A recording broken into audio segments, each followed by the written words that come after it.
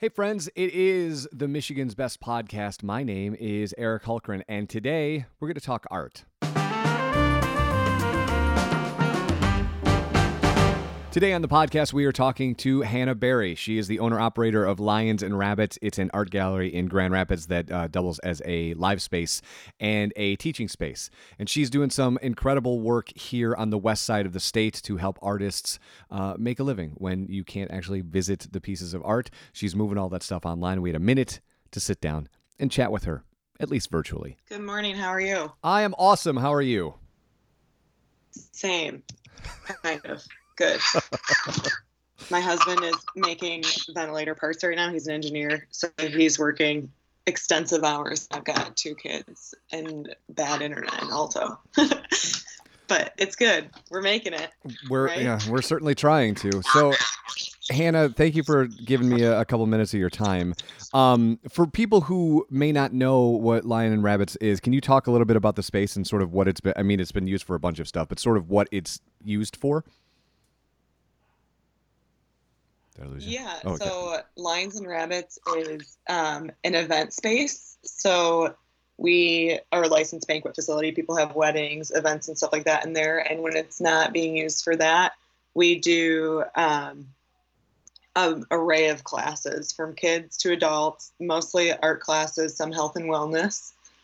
Those are usually on the weekdays. And then on other times at all times, we have local artist work showing. So we're representing about 215 local artists right now. Then for my job, I do more public placemaking stuff with the city. And then we have a curator, Dana, who works in there as well. Awesome. And you guys obviously, like all of us, have to use, there's 2 words I think we're all going to never want to say again when this is over. Is one of them is unprecedented and the other one is pivoting, right? But obviously you guys had to pivot a little bit, which is why we're on the phone. Can you tell me a little bit about what you guys are doing to help support the local artists? Yeah, we have a couple things right now. We're working on getting all of the work up online. It should be up in the next 2 days, I would say. So we have about 300 local artists' artwork that will be on an online platform for delivery or pickup after, obviously, everything's a little calmed down. And then we also are working through some things. We might be making some art drop boxes and then using our teachers that are teaching with us regularly that can't teach their classes. We might be holding online tutorials, so you will have an at-home DIY kit of our class and be able to take it online as well. Very cool. So let's go back a couple steps. What was the impetus of starting this space and running this as a business, right? You said early in the conversation, your husband is an engineer doing amazing work that we need done right now. What got you to this place to open this space? So I have always been a creative and I just didn't really know how I wanted to do it. But long story short, I worked at a restaurant, was going to school for education, didn't want to work as a teacher in a school because I wanted to do more public art kind of thing. Sure. So I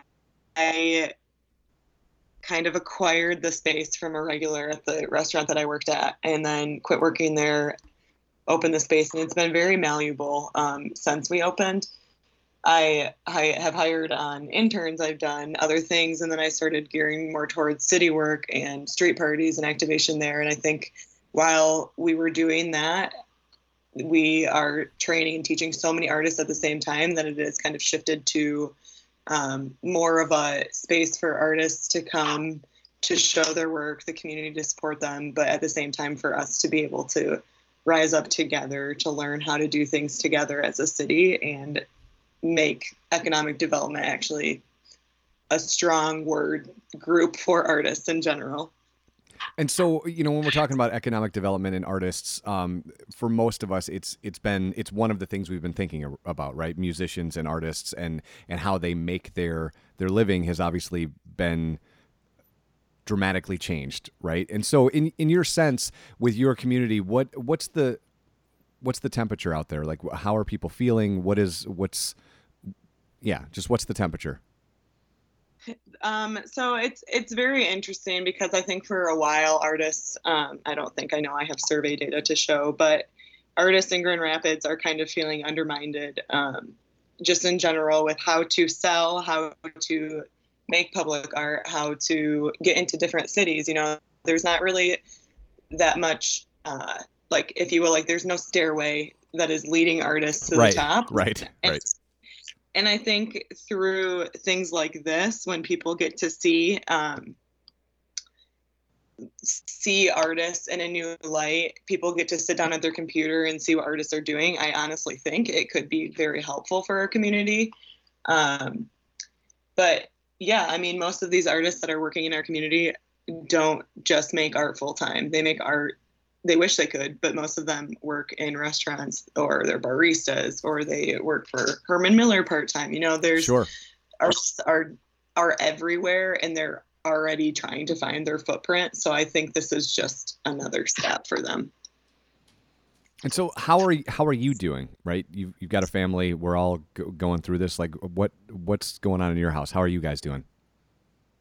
We're good. I mean, our family's healthy and we have everything that we need. So I feel like, from my point of the world, it's sad and it's whatever, but it's, it's transition. And so what are you going to do?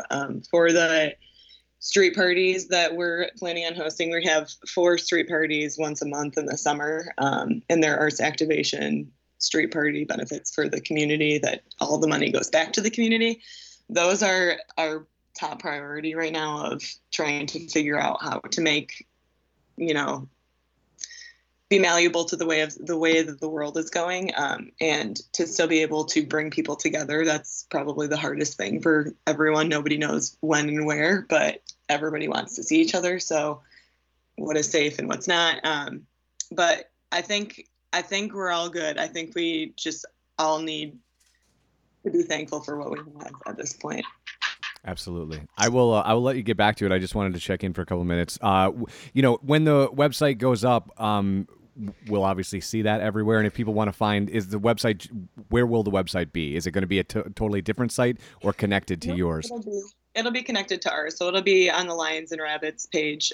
You'll be able to shop the handmaids. You'll be able to see all the public art stuff that we do. You'll be able to see pictures of the event space. So you can get pretty lost in our website because of the amount of things that we do, but just know that there's something for everybody.